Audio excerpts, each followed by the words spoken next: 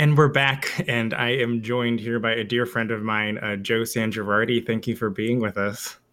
Happy to be here. Thanks for having me.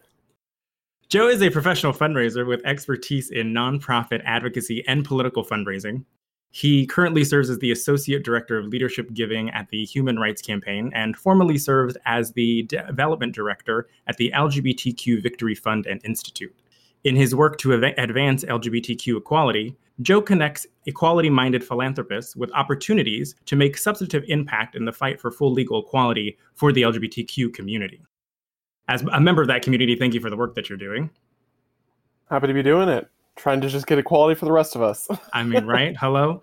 Um, as we jump right in here, can you talk to us a little bit about how you got into the fundraising field and why you stayed in it? Yeah, to start off, I've always been involved and interested in politics. And when I was, coming to graduation from college, I kept on thinking, like, what can I do? What kind of an impact can I make? What can I do politically? And I realized that, this was a few years after Citizens United, where politics was flooding, money was flooding politics. And I just kept on thinking, it's money. We've got to raise money to fix this system, right? So I wound up getting a job in my alma mater, the University of Oklahoma, after graduation, working in fundraising, because I wanted to learn the traps of it, how it works, what strategies are effective. And that's really kind of how I've stuck with it. I worked at the university for about a year and a half, and then I realized, I started an LGBTQ scholarship at the university. I realized I really cared about that area.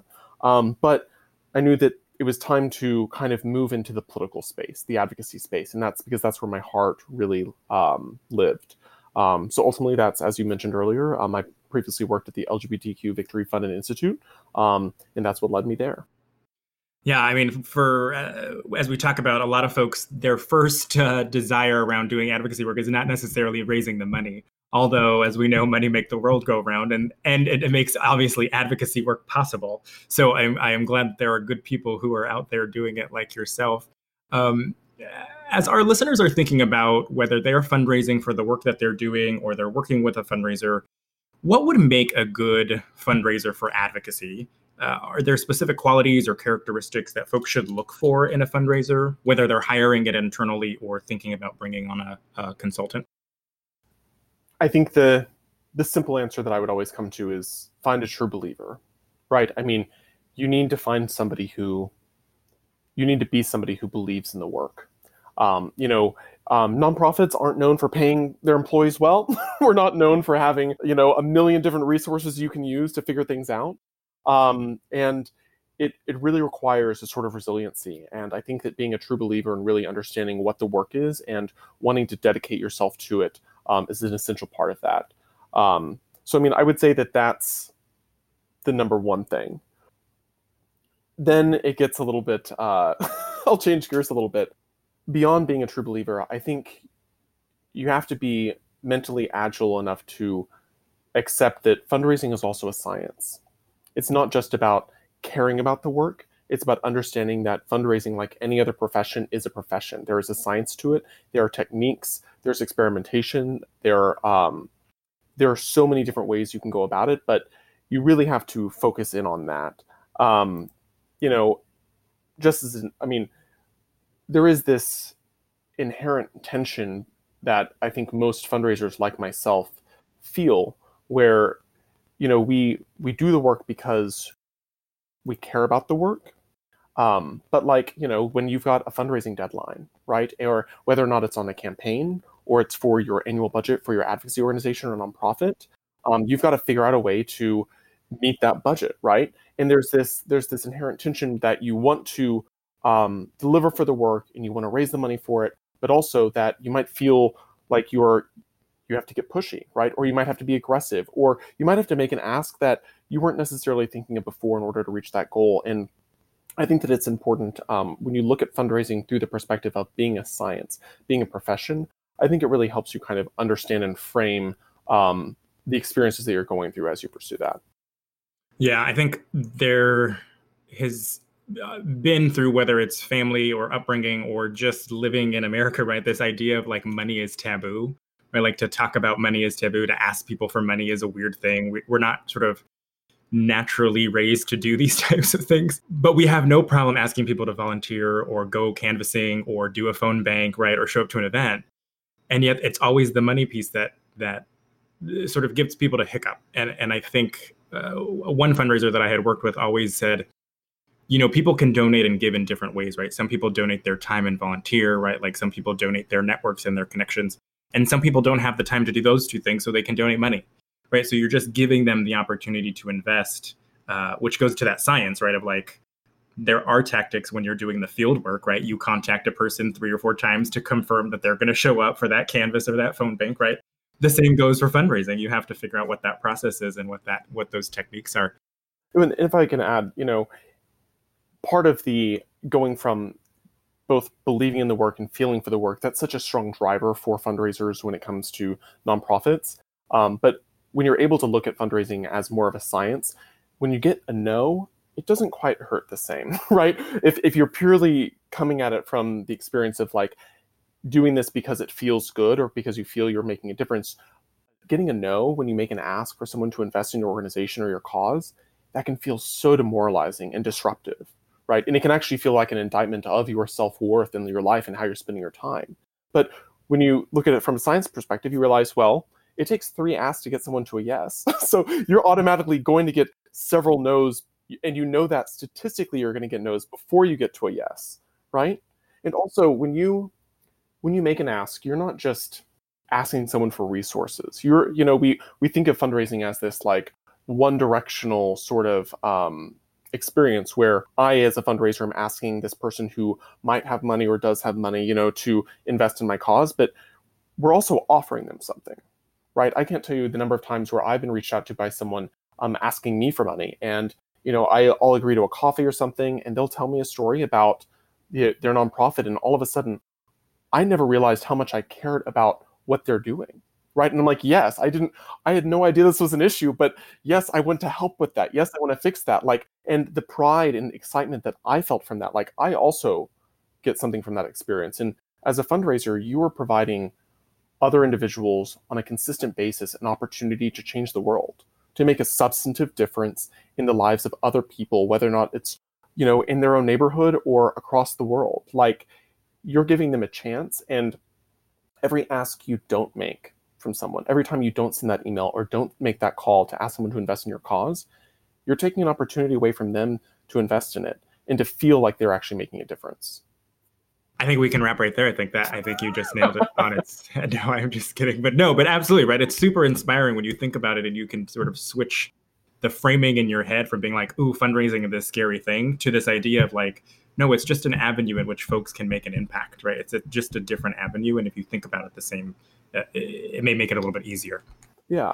I mean, I think one thing that a lot of people who are either in fundraising or fundraising adjacent experiences, they feel weird when they're like doing research on someone, right? Learning about them, like using tools like Wealth Engine or Double Donation to kind of understand what someone's capacity is, what their interests might be, right? Where they work, that sort of thing. And we feel like it's very unscrupulous, right? Like, oh my God, like this is creepy and I'm stalking someone or whatever. But like what you're doing is you're narrowing down the world to try to understand who might be most interested in your cause, so that you're both not wasting the resources of your own organization trying to find people, and you're finding the people who are most likely to want to care about your cause, that do care about your cause, that might want to invest in it, that might have the capacity to do so, right? I think that there are a lot of misconceptions about that. But I mean, again, like this is a part of the process and a part of the science. And again, it's an invitation to invest. It's an invitation to make a difference. It doesn't need to be as one directional. Yeah. I mean, we do our targeting and our research when we communicate with our audiences, right? We do that same thing, that same data thing around demographic, geographic information. You want to do the same so you're being as effective and efficient with your resources in the fundraising space. So as you get to the ask part, and you've mentioned this a couple of times, right? You finally get there and you're going to make the ask for a specific amount of money, right? What are some key components that fundraisers should include when they're making that ask? I mean, you already said one of the most important words, which is specific. I think a lot of us, I can't remember the last time I had a call or a meet. I can't remember the last time I had a meeting, period, because, with COVID times, but like, I can't remember the last time I had a meeting in which I was going to make an ask that I didn't know beforehand specifically what I was going to be asking for. So, I raised for a C3, a C4, so a nonprofit, an advocacy organization, a super PAC. I raised for candidates. Like, I rarely ever go into a meeting or a conversation without knowing specifically what my goal is to ask, right? Even though that might not be what they ultimately give, I have a very clear picture in my head of that. And I also think that it's important to have a couple backups, right? If you're going to ask somebody for, let's just say like $5,000, like that might be the first ask and they might say no. So it's important to, $5,000 might have not been the right ask. It might be the right ask, but it might be the first time and they're just really not sure. They might have a financial situation, whatever it might be. But it's important to then have a specific second ask. Well, can you do $2,500? Well, do you know a few people who might be interested in contributing? Do you know anyone who might be able to contribute $5,000 or 5 people who might be able to contribute $1,000, right? Having that specificity ahead of time helps you in what is otherwise, for a lot of people, a kind of uncomfortable situation. And I'm not talking about the person being asked for money. I'm talking about the person actually asking the money. It is uncomfortable, right? And I think that's important for the framing, that I mentioned earlier about approaching it as you're offering something, because it makes it feel less awkward and less one-directional when you're doing it. And it really does feel like an invitation, right? An invitation to make a change. And every subsequent ask, if they say no to the first one, having that second opportunity means that you're not just giving up. It wasn't just a waste of time for both parties, right? It means that you still see value in what they're able to contribute to your organization, and you're able to find that value by being prepared with a couple backup asks. Right. Plan B, C, D, E. Yeah. Exactly. Yeah, exactly. As many as you need. And at the very least, right, like you are building that relationship, right? Like you have brought them into the fold, right? Like you are building up that trust, and understanding what they need. It's very rare that you make an ask of somebody and they're offended by it. and if you're asking more than what they're able to do, like it's very rare that someone's offended that you thought that they were wealthier than they are. It really doesn't happen, right? And I do want to. I think it's also important, like you asked about, well, what else? What are the key components of making an ask? Waiting, right? I think the most challenging part of a fundraiser's job is not actually making the ask. It's waiting for a response after you've made it, right? We have this natural urge to fill the space when it feels awkward, right? To speak, to talk, to like, oh, would you give this? Oh, well, like, hey, if that's not right, we have this natural tendency to fill the space. But when you make an ask of someone, 9 times out of 10, they're thinking about it, right? They're thinking about a response. They're thinking about whether or not that's the right ask for themselves, whether or not they can afford that, whether or not this is how they want to invest in it, whether or not they want to learn more. And by you trying to immediately fill the space, if they're quiet for a second after you make an ask, you're taking the opportunity away from them to actually think about your request, right? So you're cutting yourself off at the knees, and you're taking an opportunity away from them to actually seriously consider what you put in front of them. So I if somebody were to ask me what are the 2 most important things about an ask, it's be specific and wait. Yep. Right. Take a drink of water. Right. Accidentally cough. Right. Like whatever you need to do to stop yourself from talking them out of giving to you. Right. So you talked a little bit about, right, like personal ask, individual ask. You set up a meeting with an individual donor or supporter, right, to ask for money. What are some other different ways that advocacy organizations, campaigns could raise money for their organizations or their cause? There are so many ways. And I think one of the challenges a lot of organizations and fundraisers have is that they think they think too specifically about or too narrowly about what fundraising is and how it's done, and they assume that it is all meetings or a call, right? When in reality, like most nonprofits have what we call like revenue streams, right? You have strategies that are built out for all of these different areas in your organization, and people who work on these, and even if it's the same person working on multiple different strategies for multiple different revenue streams, whether it's email, texting, snail mail, yes, meetings, calls, there are events. Events are huge, right? Like there are so many different ways. And I think any successful nonprofit is going to try to diversify their revenue streams in several different areas, have strategies for each, regardless of what size the organization is, right? One person, a 3-person organization with one fundraiser, or, an organization of one person with just the ED can develop a few different strategies for different revenue streams, right? And allowing that diversification of revenue from different places, whether it's events and meetings and email, let's just say those 3, right? Allows you to kind of stabilize your budget and your revenue for the organization in a way that allows you to get a little bit more creative and expand, right? When you put all of your eggs into one basket, I mean, imagine in COVID times, an organization that funds 90% of its annual operating budget based off of events.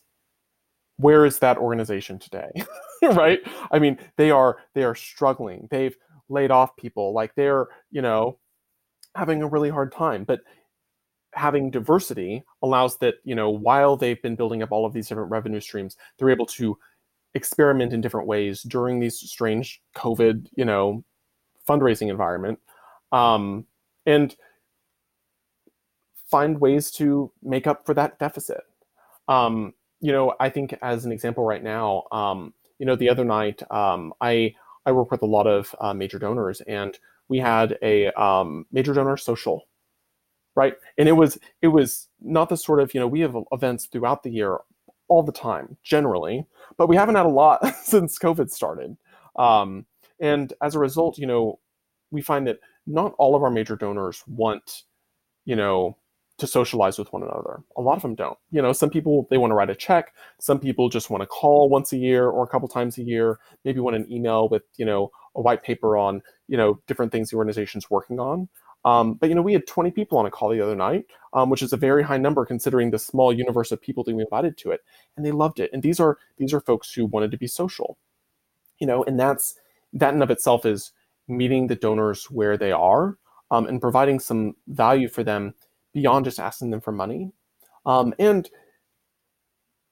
donors, supporters, they care when they see that you're investing time and energy and that you care, right? So even if you're sending an invitation for an event that they don't want to come to or they're not interested in, people appreciate the invitation. People appreciate the effort that you're putting into it, and they put something together in case they do want to join. Right. Yeah. I wasn't going to be invited. I mean, I wasn't going to go, but I wanted to be invited. Right. That's exactly right. I wouldn't have the opportunity to say no. I wanted the opportunity to not show up. No, exactly. But right, they're not ATM machines, right? You're treating them as actual human beings. Like they're actual people who you are building these relationships with, which sort of takes me to my next topic here around, as listeners are building out a fundraising plan, which is what you're talking about as you're thinking about different streams of revenue, how you're doing research on your donors, right? Are there other key components that they should be thinking about as they're building out a fundraising plan and trying to achieve their goals? Yeah. I mean, the first big thing is budget, right? I mean, the question is, what are you trying to accomplish and what will it cost, right? I think a lot of people, they might start from the perspective of like, well, what can I raise? And like, let's just define what I can do with the amount of money that I'm able to raise, right? But a lot of times when you're starting out on an initiative or an organization, like you don't actually know what you're going to be able to raise. So you need to have some sort of a vision, and the vision is what you're able to sell. So I think putting together some sort of a budget and having subsequent budgets, right? When I build out a, fundraising strategy, I've always got best case, worst case, best case, middle case, worst case, right? And I will try to diversify my revenue stream and my strategy to like meet the best case. But sometimes when you don't hit your best case scenario for your fundraising, that's a very stressful time, right? I mean, it's hard to think clearly. It's hard to understand what decisions you actually need to make, who you need to be talking to about this. But by having prepared a couple other budget scenarios, it's going to make it much easier to adapt and be like, actually, I already know that these are the decisions I need to make in this moment of potential crisis. And because of that, I can be much more clear-headed about it, and I can strategize how to actually execute it, as opposed to having this existential crisis about whether or not the work is going to actually happen. So, I mean, the one first thing is the budget.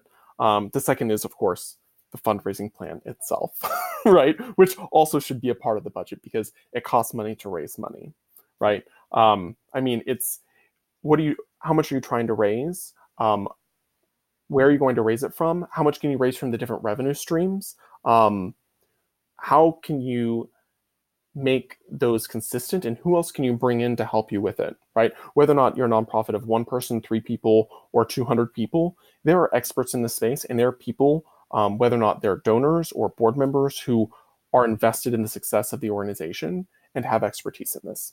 There are, and especially with board members, the fun thing about board members is that they rarely have only ever served on one board, right? They've served on boards before. They know how it works. Even if they aren't a good fundraiser or don't like fundraising, they still have some ideas based off of their experience of what can work.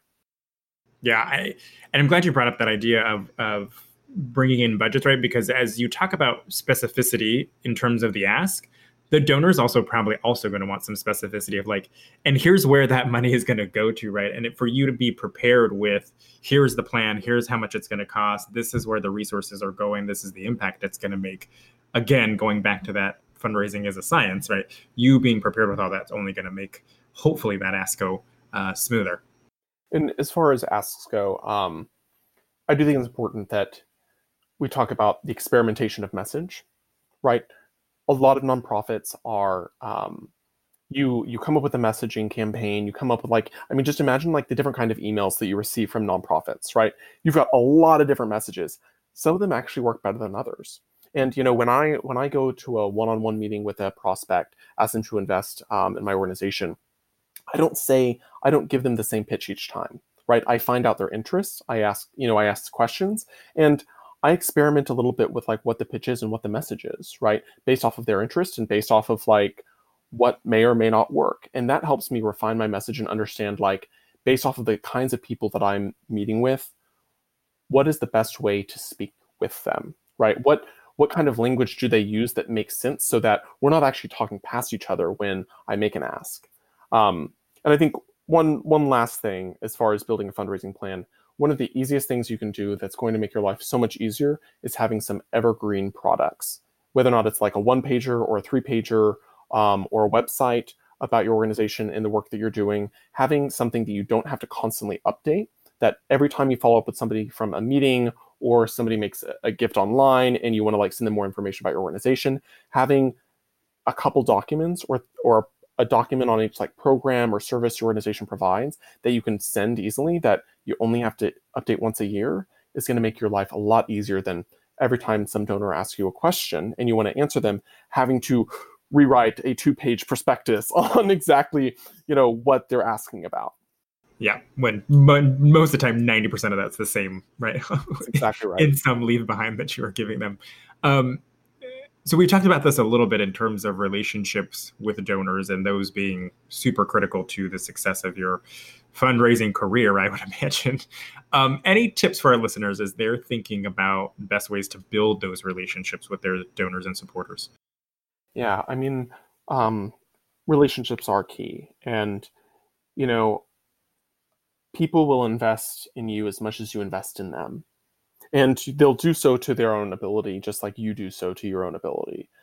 So I think it's important to legitimately be interested, genuinely be interested in learning about the donor, learning about their lived experience, learn about what they care about, ask them questions. From a cynical side of things, people like talking about themselves, right? But from a purely human perspective, people like getting to learn about each other and find opportunities to connect and figure out what shared interests they have. And so make sure that you ask questions and allow yourself to be vulnerable. Allow yourself to talk about your lived experience and why this organization is important to you. And it has been rare. I don't think I've ever had an experience where I've met with a prospect or a donor where I haven't been able to discuss the work for the organization I worked at, where it didn't align with at least one of their interests, right? Whether or not that's in volunteering or investing, their money There's always some common ground. And I think the mark of a good fundraiser is figuring that out, finding that common ground. And, once you figure that out, the relationship can bloom much faster. Um, I also think that building trust is one of the hardest things to do, especially with, when you're meeting somebody for the first time and you're making an ask and they think that, oh, this person just thinks I'm an ATM. They just want the money. They're going to be gone. So again, lead with the vulnerability. And when they ask you a question, be direct, answer it. Don't talk around it. Don't try to come up with, extravagant, workarounds to try to make them think that you've answered the question. Be direct, be vulnerable, tell them I don't know the answer, but please give me the opportunity to come back to you. Right. And I think that being that honest with someone, I think it's a sign of respect. I think it builds trust. And you're more likely to continue with building the relationship because of that. And with that, putting honesty and respect first and foremost, a lot of times, a donor or prospect might have an idea of how they can help, but you are the person who understands your organization the best. So you might get an offer for, oh, well, have you tried this or done this, or here's what I would like to do for you, right? It's okay to say no. You don't have to appease everyone, and your organization isn't for everyone. Your fundraising strategy doesn't fit with every request that comes in, and you might not have the time, the energy, or the resources to accept all the requests in different ways that people might want to support your organization. So be strong and understand that it isn't for everyone, and it's okay to say no to a donor, even if that means you're not going to get that gift. Yeah. As you're saying these things, right, about being vulnerable and telling your personal story and doing your research, right, it's all things that we talk about in other episodes in terms of how do you tell your personal story and use storytelling, right? How do you do targeting and data in terms of who you should be communicating with, whether it's community organizing or legislative action. And it's those same fundamentals that you adapt to fundraising, right, to still be effective, relationship building, et cetera. You've mentioned this a couple times, right? As we live in the land of COVID now and are still sort of trying to navigate and figure out what that means for what our new reality is going to be. Obviously, the fundraising world has changed, as has everything else since the pandemic started. Are there creative ways in which you all have adapted, in which you've thought about things that organizations should be thinking about as they adapt to these changes? Yeah. I think my first thought when all this was happening, when all this kind of started and we weren't really sure where it was going to go, was how do we keep the folks who've been investing with us the longest, right? How do we show them that we appreciate their support, we respect the investment they've made in the organization, and how do we keep them? Because, finding new people to support a cause is expensive, right? It takes a lot of time and energy. And when, nonprofits across the board have seen a decline in funding since the pandemic started, and it's really hard for organizations. So who are the folks you are going to look to? You're going to look to your core supporters, the people who've been there for the longest. And I think that, our natural inclination is going to be to ask them for a lot more money or ask all of these other people for money and focus on all of the new dollars, right? But you need to focus on the fundamentals and know that, these people have invested with you for a long time for a reason. So make them feel valued and appreciated. I think that's the biggest thing. You have, in this moment, you'll have donors who may have supported you for a long time, but they've hit hard times. A lot of folks have. And I think it's leading with empathy, saying, thank you so much for your support. We understand that you can't, contribute right now. Would you mind if I reached out in a few months to see if things have changed? Right. And in the meantime, please don't worry about it. We're going to keep you on the books. We'll still invite you to things. Please, we're not here to provide you any stress. I just want to let you know how much we appreciate you. And I hope you'll give us the opportunity to ask if you can continue your support in a few months. Right. So that's just one perspective, I think, to go into it with. I also think, fundraisers have, we've got lists of people. We've got these folks that we've been thinking about, folks we've been cultivating over time, we've been having conversations with. And if there is a time to make an ask, it's now. Some people are suffering. Some people aren't. A lot of people still aren't, right? A lot of people have seen their fortunes rise in this pandemic, which seems so strange, but it's true. And far be it from me to keep an opportunity from them where they can put their fortunes rising to good use to help other people, right? So I think in this moment, don't be scared to make the ask. And even, it might not be, you might be thinking like, oh, well, we were going to plan, in early 2021, or, where this is a few year process. It's a little uncomfortable. Oh, I need, my executive director to make that call, not me. Like, figure out a way to make it happen. People are not going to be offended if you make an ask and they can't give right now. And they're certainly not going to be offended if they know that you're coming with the ask because your organization actually needs it. Right. Yeah. I know a lot of people, right, whose 2020 plans of vacation have been canceled. And if you go make hey, you could still utilize that vacation fund in a very positive way. Here's how you can do it, right? Yeah. Get creative. And to your point, I mean, that is creative, right? And I think that this is, if ever there were a moment to be creative when it comes to fundraising, this is it, right? I mean, we had a major donor social on Zoom, right? Like, I will tell you, when we first started, when everything shut down, there were all these Zoom happy hours and stuff, and I got zoomed out. I was so over it, so done, didn't like it, right? It's been a few months now. I think people have been able to kind of rein it in a bit. And these folks hadn't seen each other in so long, and they're used to seeing each other at least a few times a year, and they loved it, right? Get creative, find a way to do it. One of the, I had a conversation with a donor the other day, and they were like, hey, I can't do this right now, but, let me know if there's any way I can help. And I was like, absolutely. We're doing phone banking, right? Like, you might not be able to give money right now, but if you've got a few hours, like, there are calls that you can make to swing districts in Pennsylvania, right? To where you can still contribute directly to the work. Well, thank you, Joe, for joining us on this episode. I'm happy to be here. Thank you for inviting me. I've enjoyed it. Yeah, I'm sure, and I hope the listeners got as much out of your experience and your expertise and your insights as I did. And if you want to learn more about the work that Joe is doing over at the Human Rights Campaign, we will put that in the episode notes. And so please reach out if you have any other questions as it regard to advocacy fundraising, but we'll be right back.